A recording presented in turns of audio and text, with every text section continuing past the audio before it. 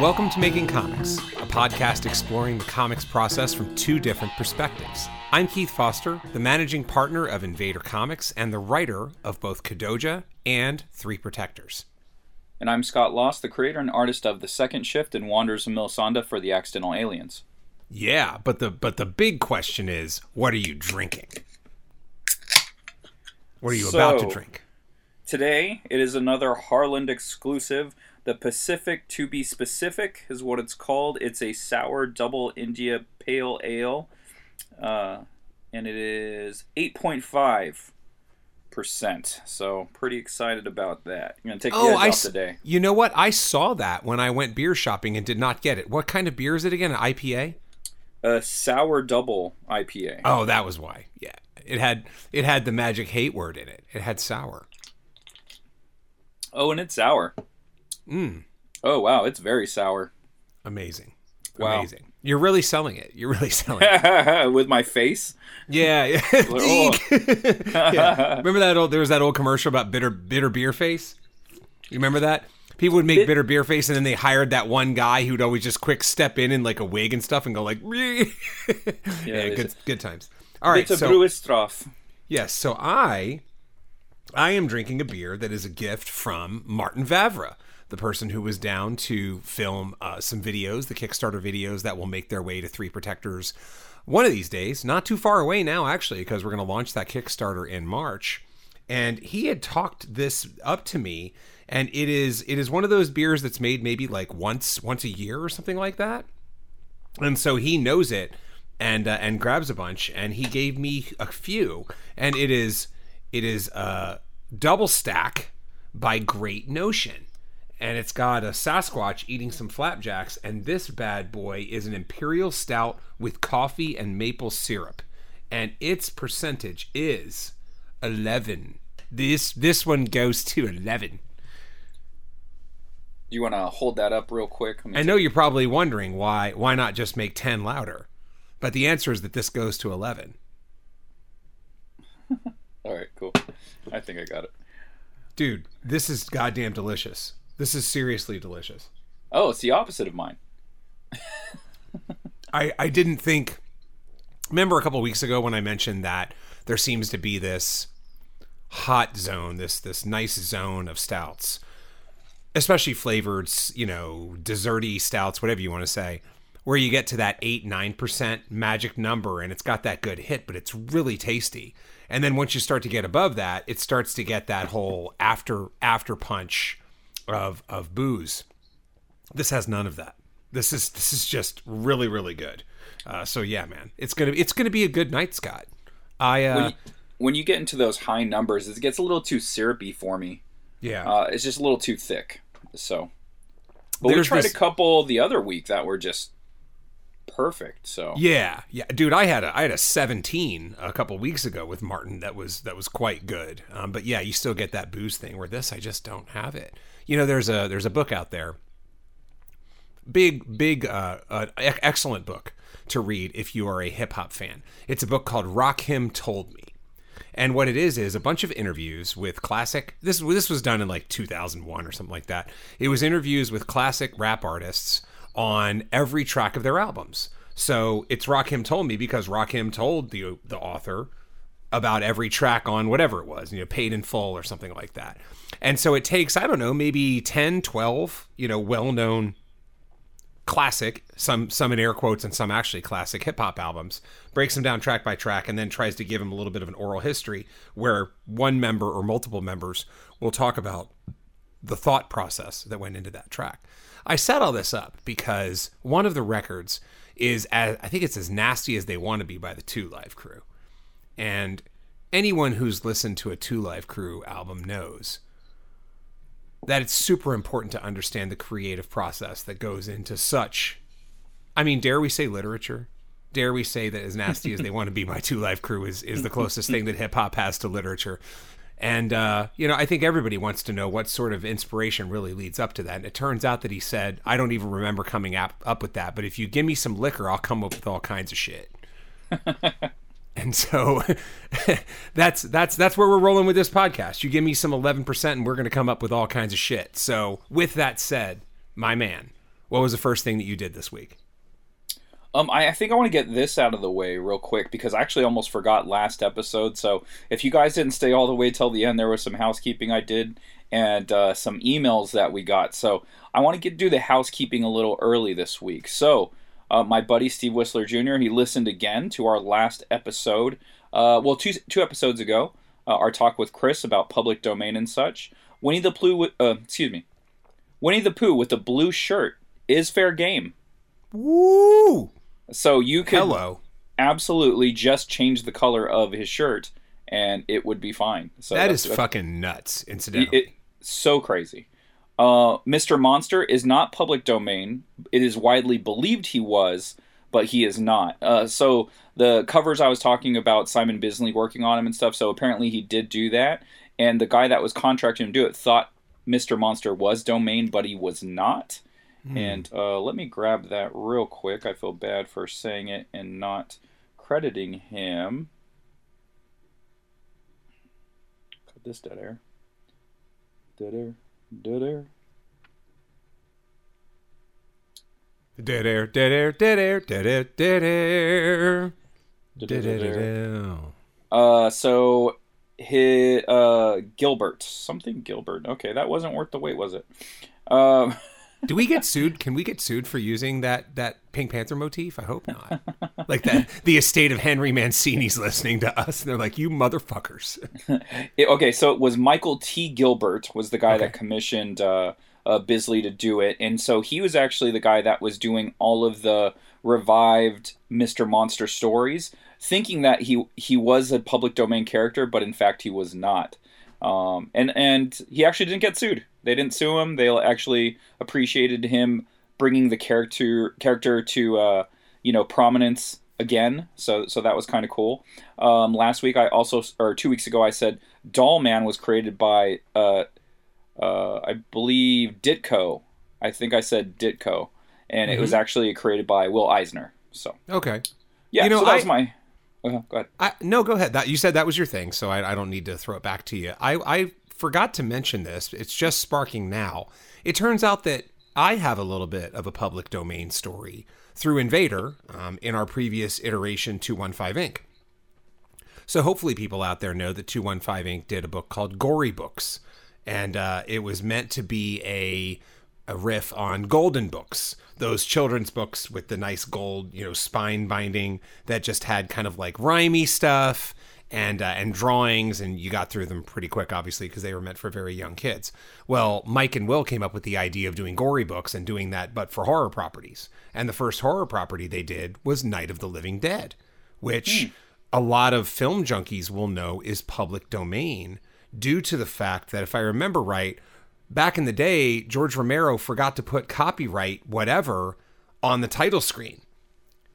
Now, these days, it wouldn't matter. These days, it doesn't matter. Like, that doesn't matter shit. In fact, you and I can think of an idea right now, and it's essentially copyrighted. So all those dumb ideas we've come up with on the podcast, like whatever Big Bird going off with a chainsaw and stuff, sorry, they're ours. Well, the Big Bird one might be a problem. But anyway, so yeah, like, it's so swung the other way in terms of protecting creators' rights. But back then, George Romero, hey, the 11%'s kicking in, didn't put that copyright thing on the bottom, and therefore that movie became public domain. Wow, that's so wild. What we found out when we made that book was that the movie is public domain, but the characters are not.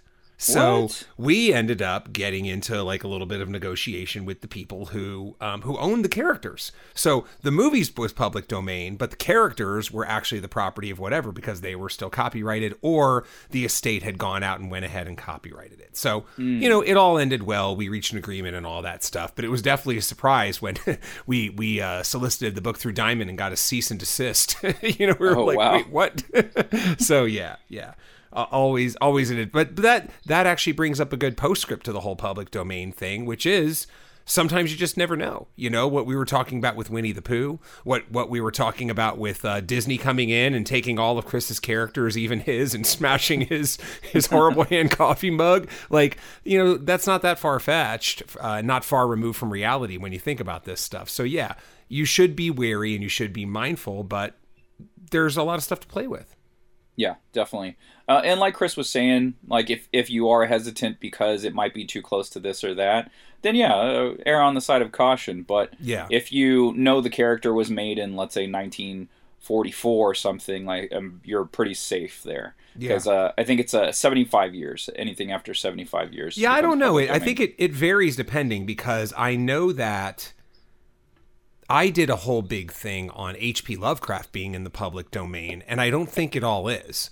I think it's one of those really? common... Yeah, it's one of those common things where people think that Lovecraft is in the public domain, but I'm not sure it is yet. Or maybe a couple stories are or something like that. Again, I didn't care that much.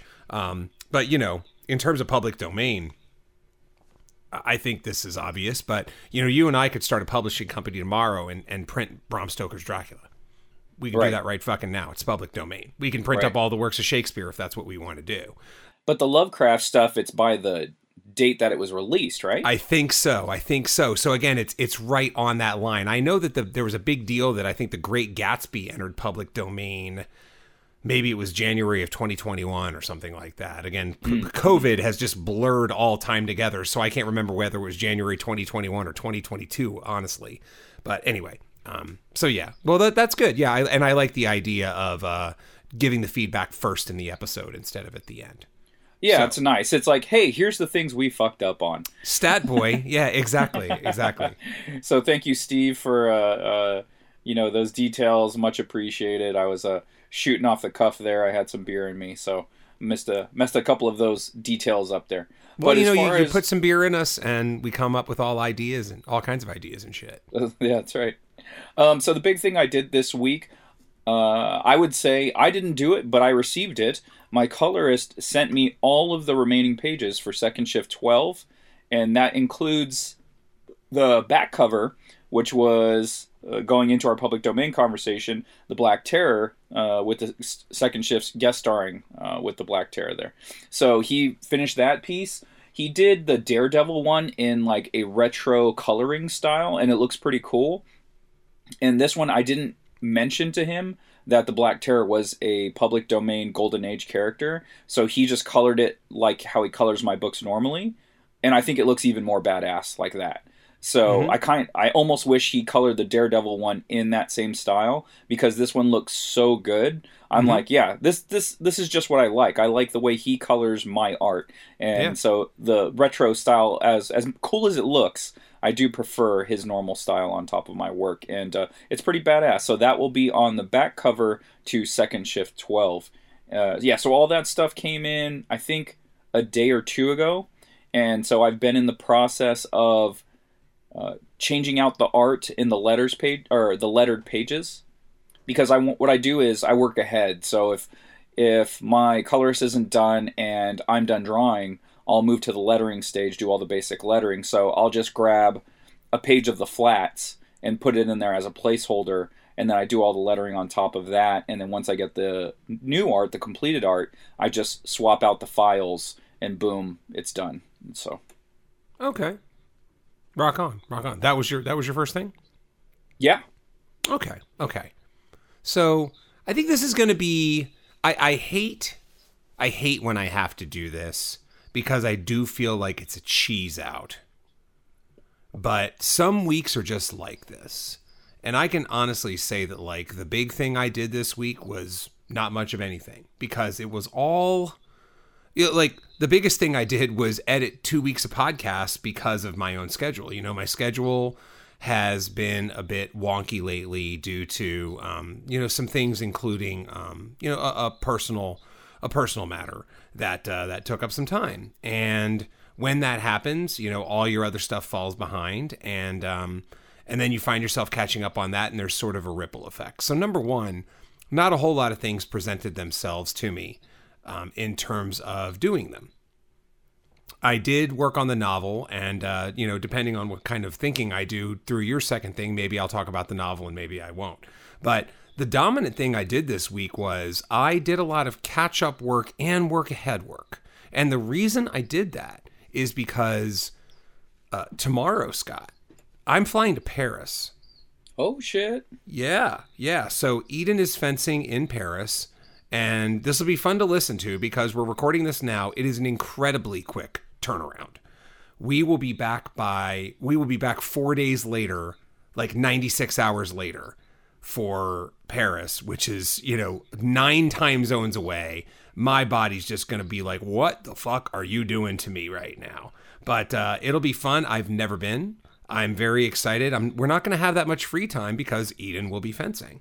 But by the time I'm back, it'll be early next week, and then I'll edit this episode and then it'll air later. So this will be all but a memory by the time that this episode actually airs. But right now, what I've been doing is doing all kinds of working ahead and really planning my time out to allow for that. The last episode we did with Ed at your place, I would have waited to do that later than I did, but I had to get it done because it must get edited or nothing goes up for next week, so I had to work ahead and do that kind of stuff and take the podcast and multiply that by everything else. So the bad news is I just did a whole lot of stuff that's positioning myself so that I can actually get on a plane tomorrow and take this trip and not really have to worry about what kind of work I'm leaving behind and what kind of hole I've dug myself when I get back. That said, I expect next week's podcast to have all kinds of things that I can talk about because I'm going to be on 2 very long plane flights. I'm going to have a fair amount of time. We've talked about planes before. If I'm lucky in the course of a normal day after I get through my responsibilities, my family, writing in my novel, like I'm lucky if I have time on a daily basis to get to the comics and things like that. So maybe you have 2 hours, 2.5 hours every day to just do all your creative stuff in my case. And I've worked hard to get that 1 to 2 hours, even that. You put me on a 10-hour plane, shit, man, I have a week's worth of time, if I can stay up the whole time because time zones are funky. But anyway, so I do have a little bit of a laundry list of things that I plan to do.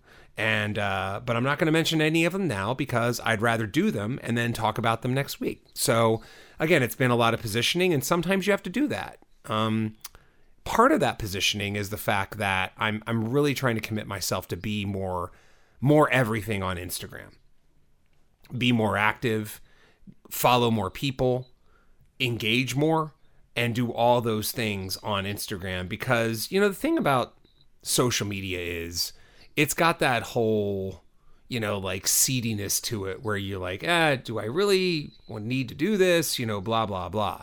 But a funny thing happened when I was messing around on social media today. I had a good time because what I did was I went through all the people that follow me and I said, I don't know what they've done over the past couple of weeks. So I clicked on their stuff. I liked a few photos. If I needed to comment, I did. And what do you know? You're engaging with people you like now. Like it ended up being really fun. So I'll need to do more of that and get more on it. First of all, the algorithm loves that crap. And, we praise the gods of the algorithm on the Making Comics podcast, both for the podcast and for other things. But also, it can just be fun to do. These are people you like. So there's nothing wrong with getting out there and doing that. So again, for somebody like me who's social media averse, it's a big deal. Other people who are more natural with social media may be listening to this right now and think like, well, of course, dumbass, that's what you do. But there are other people who are listening right now going, oh my God, you finally did it. Because that's exactly how I feel. Chris Dreyer, I think, made some mention of that last week or the week before talking about that kind of stuff. So, it's a real thing to try to get yourself consciously doing social media because the amount of time you spend there is, in a strange way, probably equally important to the amount of time that you spend creating. Creating is so important. And without creating, there isn't any of this. But it is also easy to kind of wall yourself into a little, brick well of just creating and never sharing and never engaging and never doing any of that stuff. And if you do that, then you run the risk of no one really knowing about your stuff. Well, sacre blue balls. That's a lot of things you said there. A lot of things. I'll say that to a bunch of people in France. Sacre blue balls. And they'll be like, you know, got lost. That turnaround sounds murderous. Like, how many hours is the flight there? No, first of all, no fucking 50-year-old should have to go through this, you know, but you mean, okay, so what do you mean by how many hours is the turnaround? Like the time zone difference? How many hours is it to fly over there? It is, let me think about this. We leave at 3 in the afternoon and we get in at 11 the next morning, and it is a nonstop, and it's 9 hours. So it's from 3 in the afternoon so 9 to hours. 2 in the morning. No, it's 11. It is an 11-hour flight with a 9-hour time difference. So when we come back, we leave at 10 in the morning and get here at 1. Like, we basically don't miss anything, but I'll be all kinds of funky. You know, like I'm even trying to make the next day as light as I possibly can, because we're just going to all be fucked up. And it'll be fun, and it'll be a whirlwind, and my kid has a chance to, you know, do some fencing on an international stage. She did this 2 years ago, but without me. And let's fucking go, you know? So it'll be fun. And I am going to try, I don't know, I'm torn on this. When I was in Germany on business a couple of years ago, I ended up having because of I had a weird flight thing happen where, so a goddamn Lufthansa pilot strike was going on at the time. And anybody who's been to Europe knows that, like, airport workers, pilots, baggage handlers, those people strike all the fucking time. They'll strike and they'll do it for a day, and then there'll be a settlement. In fact, when I went to Norway a couple of years ago, there was a goddamn baggage handler strike. We ended up not getting our bags for 2 weeks after the trip. Shit. Because well, at least it wasn't while you were on the trip. So that's at least exactly. It was on the flight back, and the pilot's like, we're going to be a little late coming out of the gate. The baggage handlers just went on strike, and we're like, what the fuck is going on? You know? So there was a Lufthansa pilot strike, and I remember being there with, you know, this was on, you know, my a business trip, and I was there with somebody else, and they were like, oh man, I'm flying Lufthansa, I'm screwed. And and I remember looking at mine like, hey, I'm flying United, I guess I'm in good shape. And then I got there the next morning, and my 9 a.m. flight had been delayed to 5 p.m. because it was United operated by Lufthansa. So it's like, well, fuck this. So I just checked my shit, and I'm at the goddamn Munich airport, and I got 8 hours to kill. And boy, did I kill it. I explored every part of the fucking Munich airport that existed. And so, like, I mean, you think about this. How often do you just say, I'm going to spend 20 minutes in this newsstand airport store?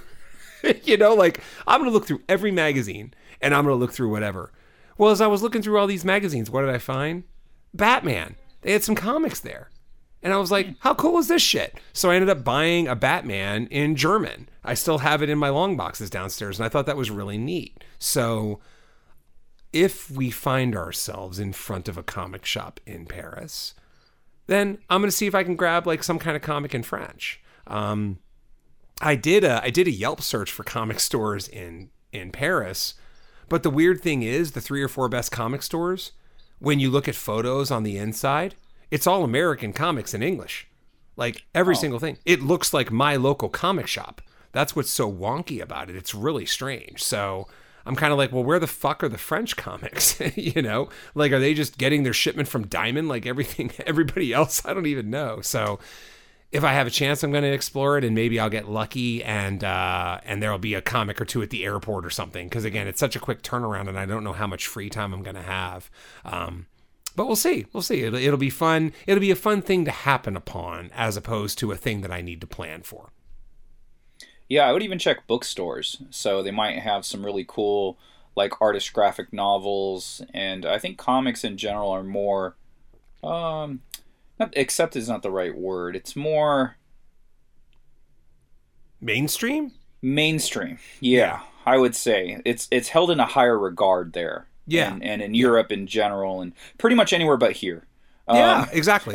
But now it's getting better, obviously, with the popularity of the MCU and all of that stuff. I think that comics are becoming a little more accepted in culture, like the wider culture. So, but yeah, it's taken us a while to catch up with everybody else. Yes. But I also think that one of the reasons comics are a little bit more mainstreamly accepted, if that's even a right word, in other countries is because other countries tell stories far outside of the superhero realm. You know, you have like everyday life kind of stuff. You know, Japan, I believe that's the highest per capita comic reading nation in the world. And like, you know, CEOs read comics on the way into work on the train. But that's because their comics cover a lot more kind of aisles in the bookstore than traditional American comics, which are basically, let's just go with 80% superhero and call it safe, you know? And look, we love superheroes. I love superheroes. Many people's first love in comics involves superheroes, but being in indie comics and kind of having that other filter, you do also appreciate and you wonder what else can we do with comics in other realms as well. So anyway, it'll be fun. But so maybe I'll come back with some sort of Adventures of Tintin in French. I don't know. Nice. Speaking of coming up with stories, I am working on the PDFs for issue 10 and 12 of Second Shift. Now that I have all the art for those books, I am able to swap them out, put in the good stuff, and now I'm in the process of going through each PDF or each page to make sure they're PDF ready. So I sent over all of the files to Tristan for issue 10. So he had done a few graphic design or sound effects for the lettering on a few of the pages there. I think 4 total. 3, I had some minor adjustments to the things that he did, but overall they looked really good. It was just kind of a placement issue. And then one of them was just good overall. I didn't need to do anything at all. So issue 10, as far as I know, is complete. So I sent him everything over. He'll put that together hopefully tonight and then have that sent back over to me. I'll give it a go. I'll send it to Ed as well to double check it. And if that's ready to roll, then it's ready to roll. And then hopefully I'll have issue 12 completely done by Friday and the weekend at the latest. But I'm pretty sure I'll get everything done by Friday. There was a couple of graphic design or sound effects that needed some work. And I did one tonight. I showed it to my girlfriend, and she thought it looked really cool and blended in with the art. It wasn't so distracting. So I sent that over to my colorist, actually, and that's the thing I've been talking about the last few weeks, is incorporating the sound effects into the art. Getting some of the pages back from my colorist, some of them are freaking amazing. I'm just like, this is super badass. The idea of incorporating those graphic design elements into the art has gone to another level that in my opinion, like one piece in particular, it's like, I think it's page 18. If you go to my Instagram on my Drawtober event, there is a hand breaking out of glass, breaking through the glass floor, it looks like, right? And it's popping out and there's shards up in the air. And you could see Light Shower's face and stuff. Well, I wrote the word crash. I used a font. I cut it up. I changed it up to make it look like it was breaking as well. And it's kind of moving in the background behind the hand. And I was like, that looks really cool. And I made sure to tell Joaquin to color it exactly like he's coloring the glass shards. And he knocked it out of the park. It looks seamless. It looks like one piece. And that's just how I'm doing it from this day moving forward. Like, it just looks so much better. Everything looks intentional. Like, now when I see comics, like, I'll study the sound effects and how much it stands out against the art and affects it negatively. Like, it looks seamless in some pieces, and then there's other elements where I'm like, yeah, now it's just standing out to me. Now it just doesn't look as good. So, whatever that is, I don't know if that's me being a lettering snob or something, but, just now when I'm looking at certain books, and it's not all books, some letterers, they can, do it to a higher level than some other letterers. And so I'm seeing those lower end letterers and noticing the difference. So that's something that comes along with doing the lettering as much as I have been involved with these last 2 issues. I guess doing 10 and 12 at the same time really has me focused in, because it's like, usually I'll letter one book and then it's kind of like you're done with that and you move on. But it's like I did 2 back to back. So now my brain is just like lettering. Yeah, that makes sense. And I don't think it's what is snobbery? Like, are you being a snob? I don't know. I'm not here to discuss semantics on like that level of snobbery. What I know is that you are evolving in terms of your lettering, and you're trying to get more out of your lettering, and you're finding new techniques to make your lettering even better, especially in sound effects. And in a lot of ways, this is very much like the kind of stuff that I think about on the writing level. You know, like, yeah, you'll see some lettering and it'll be good, but you might ask yourself like, oh, but you could have done more. And that's the Kobe system. It's the Kobe system. More. You could have done more. You know, you could have done more. More records. But I think that's where some of the writing stuff comes in too, where it's just like, but you could have done more. You know, like you did this and you did that, and I get why you did that, and it worked in ways, but you could have done more. You could have really gone for a brass ring there and missed opportunities. You know, opportunity is the word that comes up a lot when I do workshops, when I get workshop myself, you know, and it's a nice way of putting stuff. Like, you have an opportunity here, and it's up to you whether you want to use it. So you can call it snobbery, you can call it what you want, but to me, it's just someone further along on their evolutionary path that is kind of broken through to another level. And, you know, like you showed me that page. I think it looks great, you know? And so that's good to see, you know, it's good to see. I'm sure you're going to wince a little bit when you look back at your own lettering, and you're never going to make my own sound effects lettering look the same, because I don't do sound effects lettering. To get really, really granular on Kadoja, what I did, if you're really going deep cut on volume 3, is I wanted sound effects somewhere, so I actually mined volumes 1 and 2 for Rory's sound effects that he drew in, and then I just put them back in there. So if you really, really know your Kadoja, you will notice that some of these effects are the exact same lettering, because all I did was Ice Cube was jacking for beats. I took Rory's old exact lettering and dropped it right in, and it worked. It does the job. It wasn't exactly next level, but it did the job. Move on and get to the next page. Yeah, I'm also in a position that's different than other letterers, because I'm also the artist and I'm also the director. So I deal with the colorist, I deal with the writer, I deal with everyone. So it's just like my hand is in all of these pies. And I'm using all the fingers, baby. So to quote the DOC, they said it was about knowledge, and now I feel like I got most of it all. I'm just in a rare position where the letterer can't go, hey, here, colorist, here's my lettering, can you color it to make it look like that? Right. It's like that's not how this works. But, you know, for me, it's like I have a direct line to everyone. Yeah. You're so the director. Like, okay. That's what it is. You are the director. And that's a topic. It's a germ of an idea that I think we might develop into a future topic down the road, because I've had some really cool conversations over the last week or two, but that's really what it is, right? You're sitting at a vantage point where you can kind of see everything, and you're controlling kind of like the gestalt of the entire book. And that puts you in a beneficial position where you can make these sort of decisions and put things all together. Yeah. And it's just growing because, you know, I was looking at what Tristan had done previously. And at the time, there was a couple I was like, I'm not sure if I like that. And then taking some time away from it, coming back to it, I was like, no, I do like it. I do like what he did there.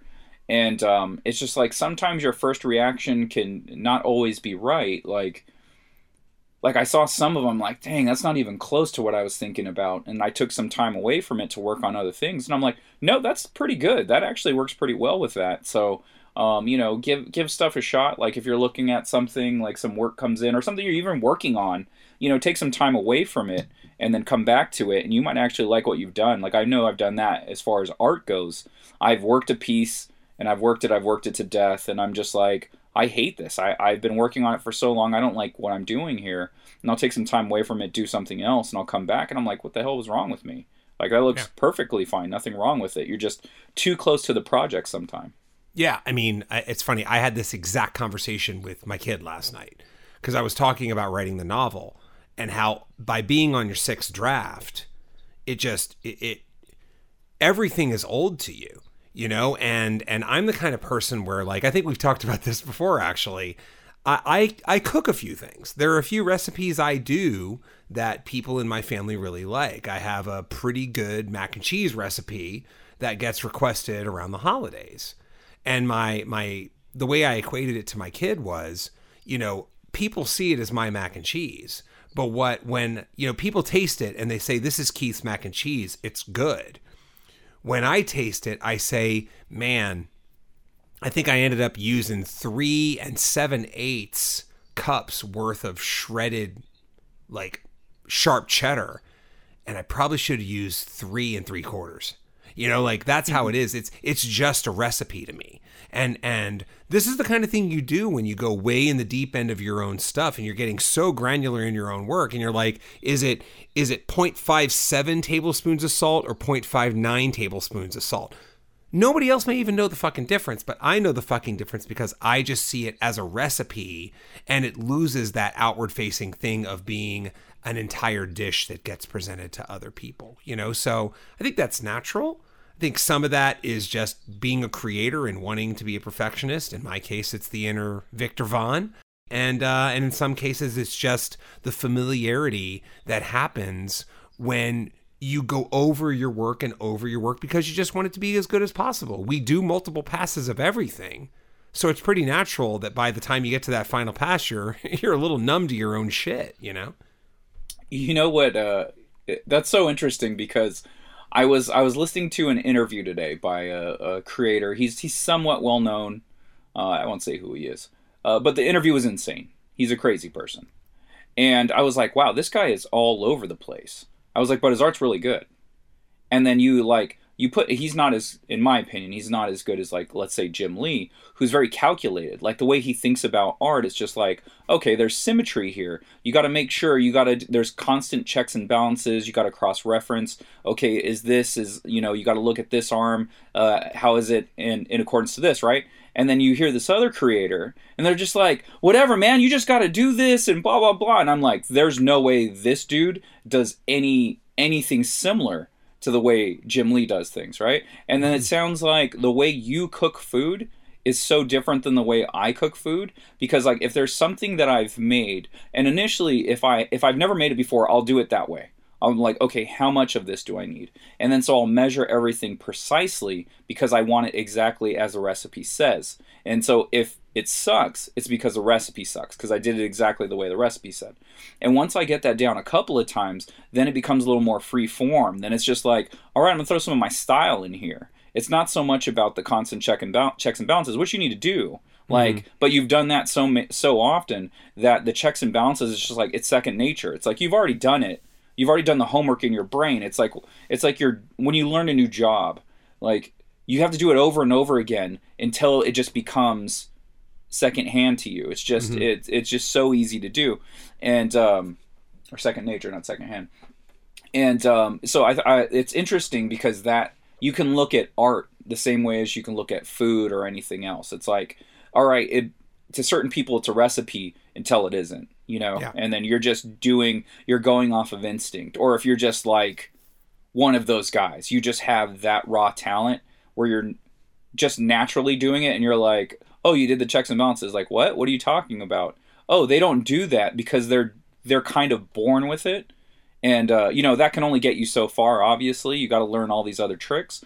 But some people just know how to do things naturally that others don't. So at a point, you kind of just start doing it. And I think I'm kind of there with the lettering. Because initially it's the checks and balances, and now I'm turning the lettering part into creative energy and incorporating that with the art, and it's all becoming one. That totally makes sense, and it also, in a way, equates to something I think we just talked about, which is this idea of having confidence get built by doing stuff and putting it out there and then having people positively respond to it.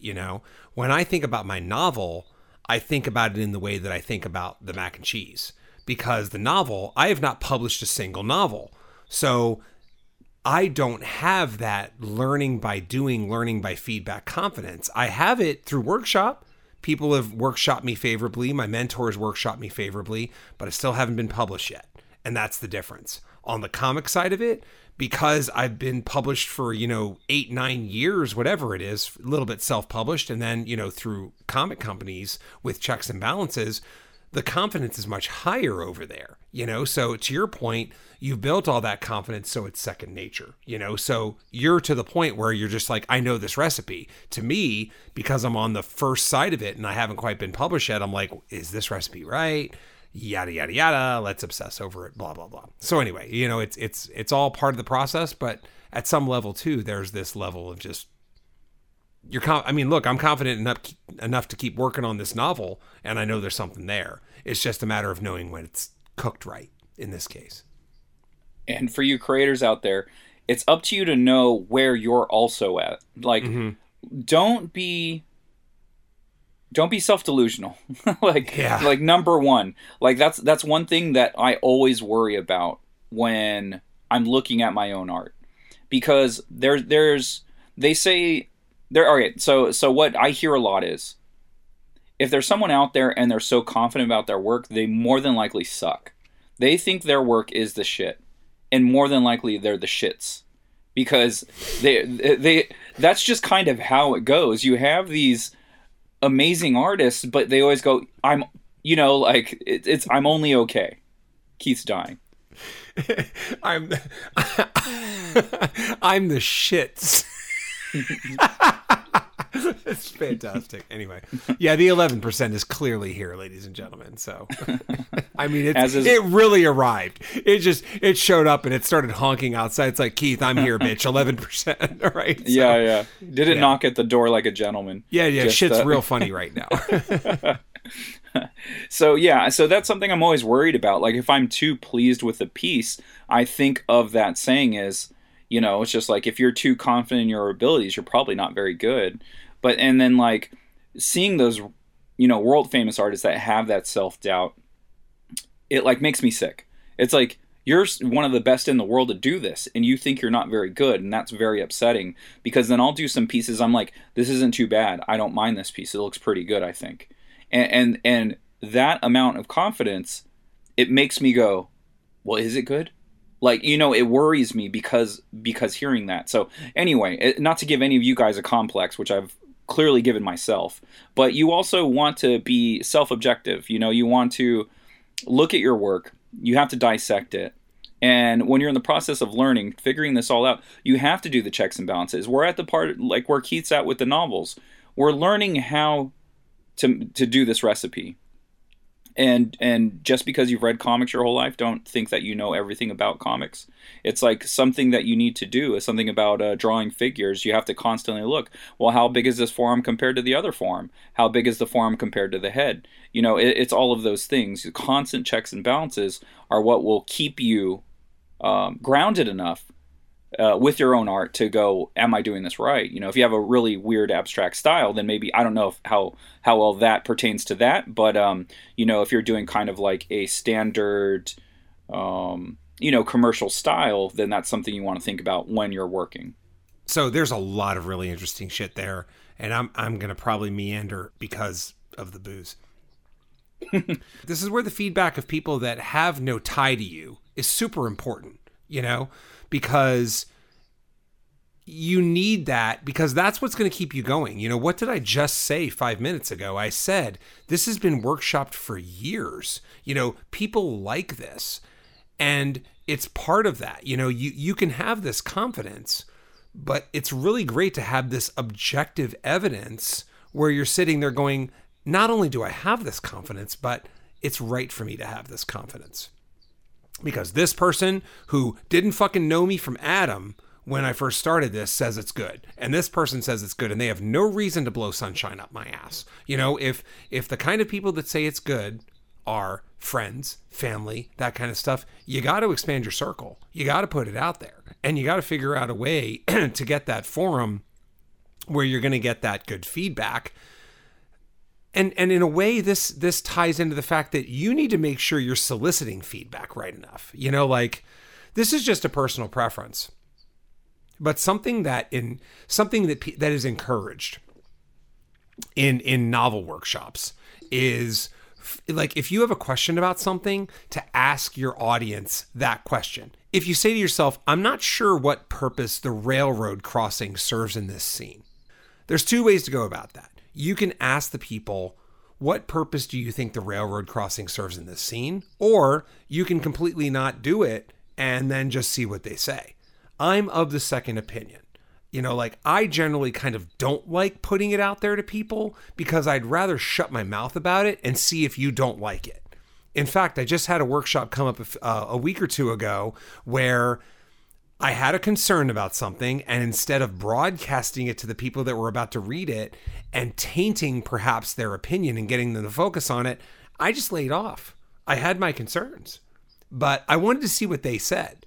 And of the couple people, like, most of them came back and didn't have a comment. And then one of them fucking dialed right into it. And then there was the part in the workshop where I got to talk, and I said, Person X, you saw through to my cold, scared soul on this one, because this was my big concern. And then we ended up talking about it. And that was good, though, because I didn't kind of grease the wheel with it. I just found out what people thought and then checked my assumption there, you know? So I think seeking feedback, there's a certain way to do it too. And I think what I see a little bit too much maybe on the indie comic side, on the solicitation side, is people where, you know, like, people will come up to Scott and Mai's table.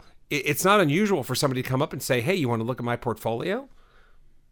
I mean, if no one's at my booth, sure. You know, like, I'll take a quick look. You know, just know that if somebody walks up and wants to talk about Kadoja, I'm probably going to talk to them and interrupt you. But I'll look at it, and you can tell the ones that just want to hear a yes. So don't be that person. Be the person that wants to hear the honest thing instead of being the person that wants to hear, yes, this is great. You know, because the honest feedback, the constructive feedback is the stuff that's going to build you and that's going to help you go to a next level. And there are so many levels to achieve. And we can tell. If you're looking for the yes, we can totally tell. You have this look in your eye and you're like almost nodding to us that you like this, right? You like this. Like, it's a vibe you get when you come across it enough. Like, you know, if it's your first rodeo and you've never had someone ask you to look at their portfolio, you might not see it. But I've had this happen to me enough to where I can go, you just want approval. You don't want an honest criticism of what your work looks like, and you're going to be upset when you leave the table. And I'm not a person that only shits in your Cheerios. Like, that's like not what is going to happen. I'm going to tell you what you're going to be doing. I'm going to tell you what you're doing good first. Yeah. So you don't feel like you're wasting your time, you're wasting your life. And then I'm going to tell you what you need to work on. And I can see it in a lot of people's eyes that they feel crushed when I tell them that they have things they need to work on. And it's just like, I don't know what you're looking for. If you thought you were, and I think these are the people that I'm talking about originally, was you think your shit don't stink. And you gotta know that maybe you didn't wipe just enough. Like, something stinks and you're gonna need to work on it. You need to clean it up. So when you leave my table, more than likely, you're going to have something that you need to work on. But if your shit's legit, I'm going to tell you it's legit. And, you know, there's minor things maybe, or I might tell you you're good to go. But, you know, when you come over and you're asking for a critique by anyone, you run the risk of telling them telling you that there's stuff that you need to work on. You need to accept that. Yeah, exactly. And there was something else you said a little bit ago. People who are well versed in it, like you've read a lot or you've soaked in a lot of culture. There's a difference between reading a lot and being well versed in the stuff you're doing, and then kind of transcending the Rubicon and getting to the point where you're making it on your own. Just understand that there's that thing of like absorbing a ton of pop culture and putting it in is a little different than kind of going that next level. And we've talked about this in many times in many ways. Synthesizing it, not lifting it, not doing whatever, and then turning it into your own stuff. So I know this conversation's probably meandered, and I'm not sure there's a central theme.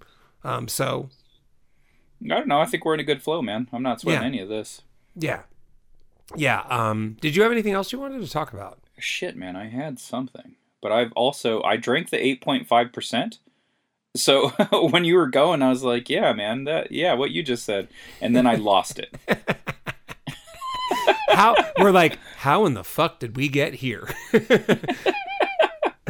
and I'm looking at the timestamp, and like, we have been going on for a while. So this is one of those episodes that when we listen back, it's going to either be the greatest episode ever, or it's just going to be a complete piece of shit.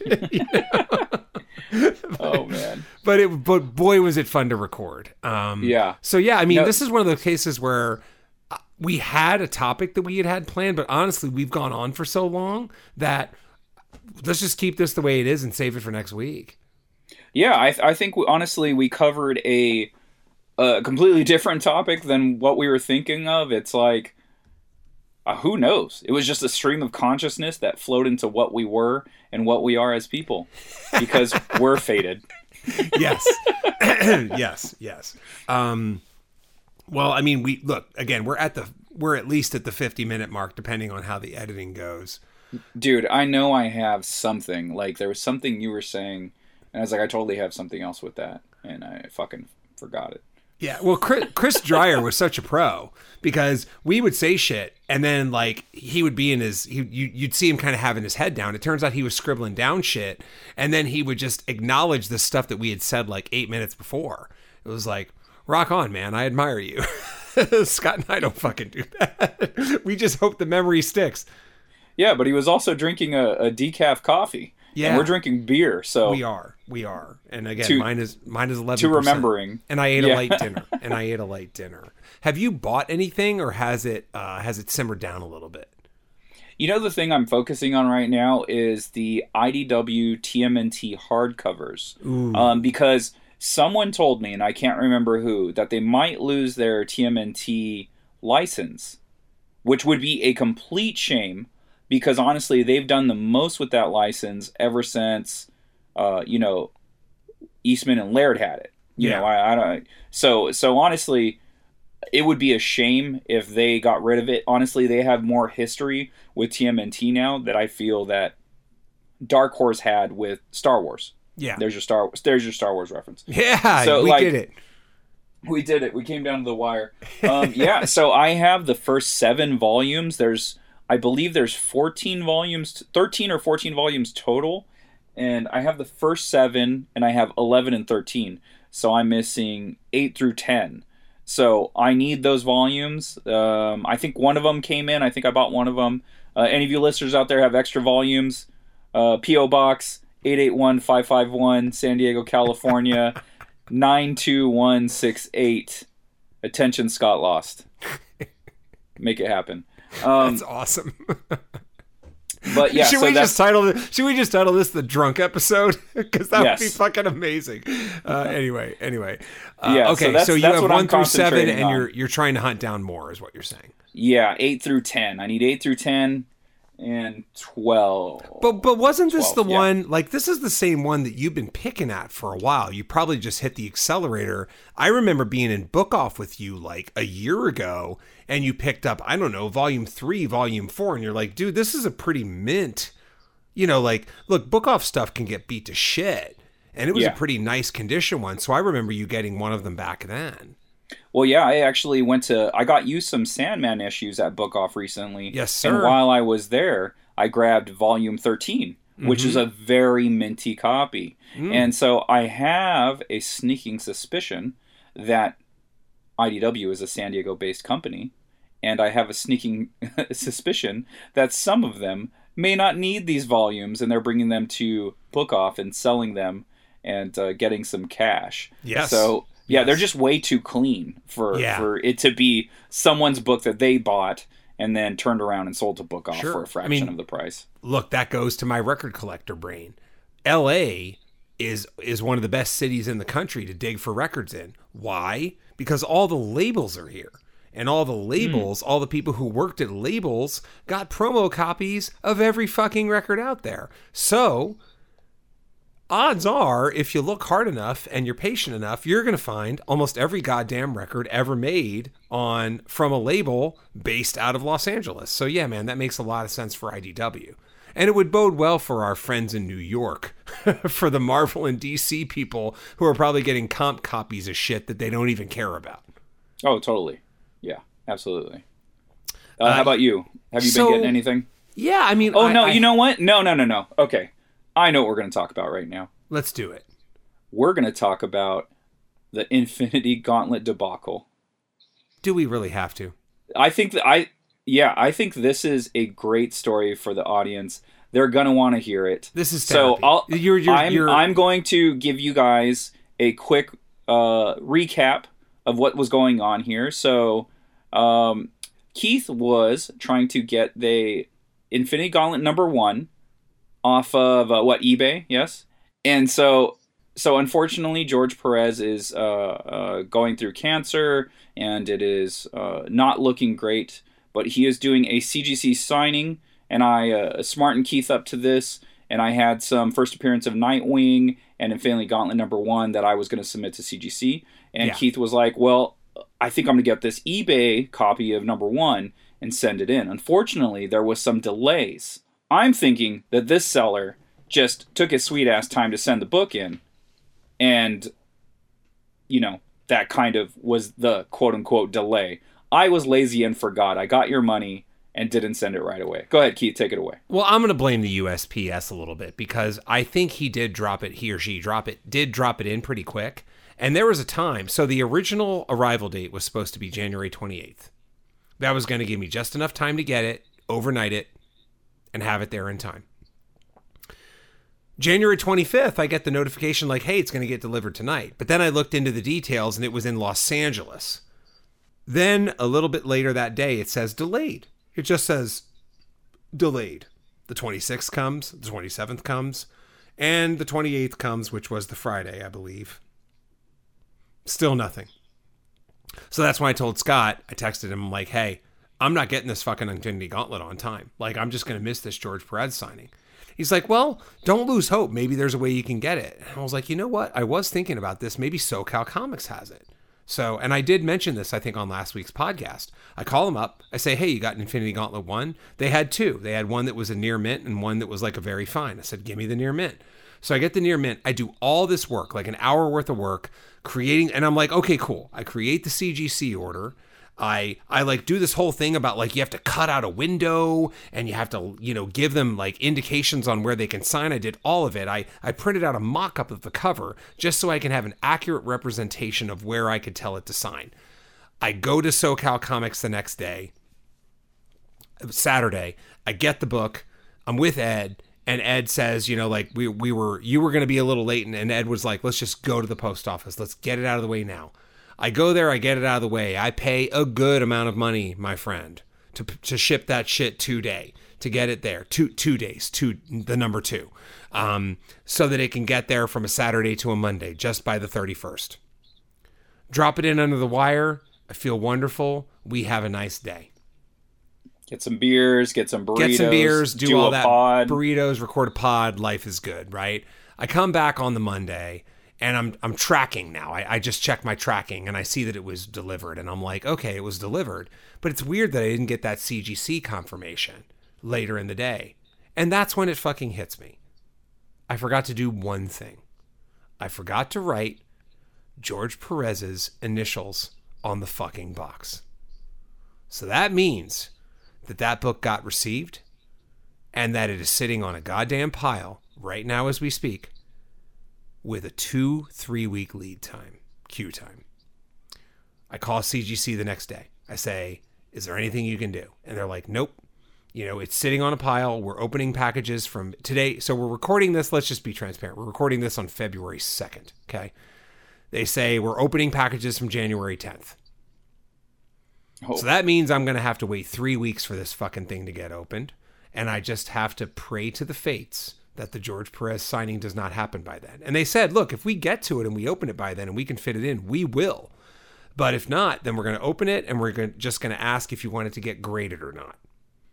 So I text all this to Scott yesterday and I say, hey, blah, blah, blah. And then you respond something like, I think you put, oh, fucking fuck is what your text response was. Yep. 100%. And I was like, hey, what can I do? Like, I fucked up. Maybe this episode title is Keith's Egregious Fuck Up.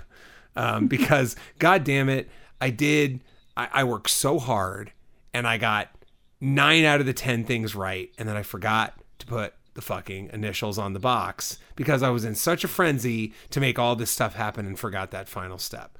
I don't think there's a lesson here. But when Scott said, like, that sucks for you, my answer then is my answer now, which is, if the universe means it to be, then it's meant to be, because the fates were fighting me on this one, man. And maybe that just means I'm not supposed to have this thing.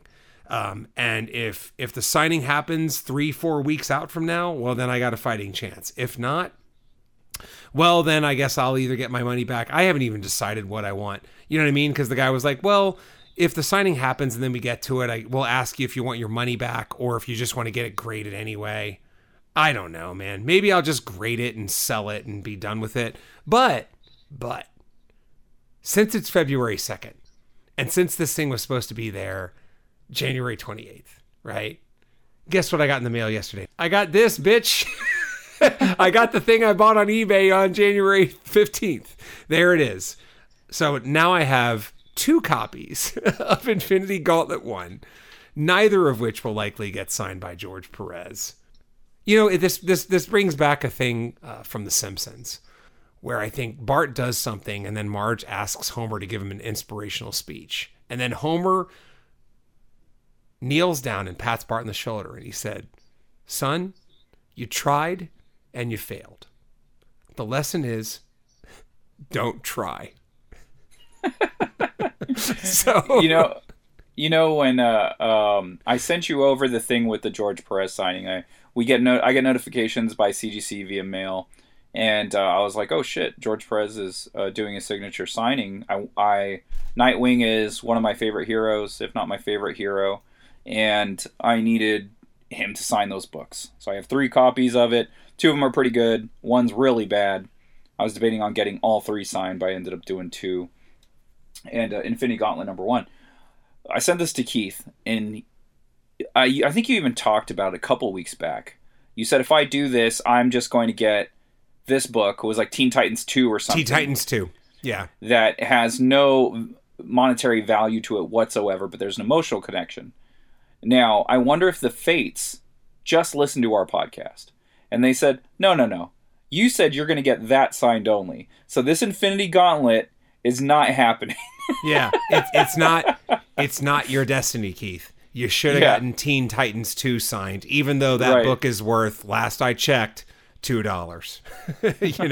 And putting George Perez's signature on it would make it worth $2 plus the cost of George Perez's signature. Right. So it's really not that big a deal. It's just more of like all this work, whenever I fuck up like this, you know what I think of? I think of the song. It was originally written by the Kinks, but Faith No More covered it. Have you ever heard the song I Started a Joke? Yes. I Started a Joke, which started the whole world crying. Over time, I could see that the joke was on me, so what can you do, man? I tried. And I'll try again. Unlike the advice of Homer Simpson, what can you do, man? So and you know what? There's still a little bit of a Dumb and Dumber. So you're saying there's a chance, type of thing here. So maybe the Fates will design it, and maybe they won't. But I'll figure out a way to kind of shine through this no matter what, and see what happens. And then on a related note, Scott just sent me a thing today, like, hey, there's a Chris Claremont signing. And I was like, I saw that. Can he sign my Infinity Gauntlet #1? But anyway, I don't know. I got to think about the Claremont thing because, in fairness, too, like New Teen Titans 2 has an emotional connection to me. I loved Infinity Gauntlet when it came out. In fact, I remember reading Silver Surfer back in the day when Infinity Gauntlet first got introduced. I'd forgotten that Infinity Gauntlet first got introduced. All I remembered was, hey, there was this cool Silver Surfer arc way back in the day. Yeah, it turns out it was the goddamn Infinity Gauntlet getting introduced. But it wasn't like a top 10 arc. You know what I mean? Like, if this was the kind of thing where CGC announced that Neil Gaiman was signing Sandman and I fucked it up, dude, this wouldn't have been an 11% beer. This would have been just gasoline.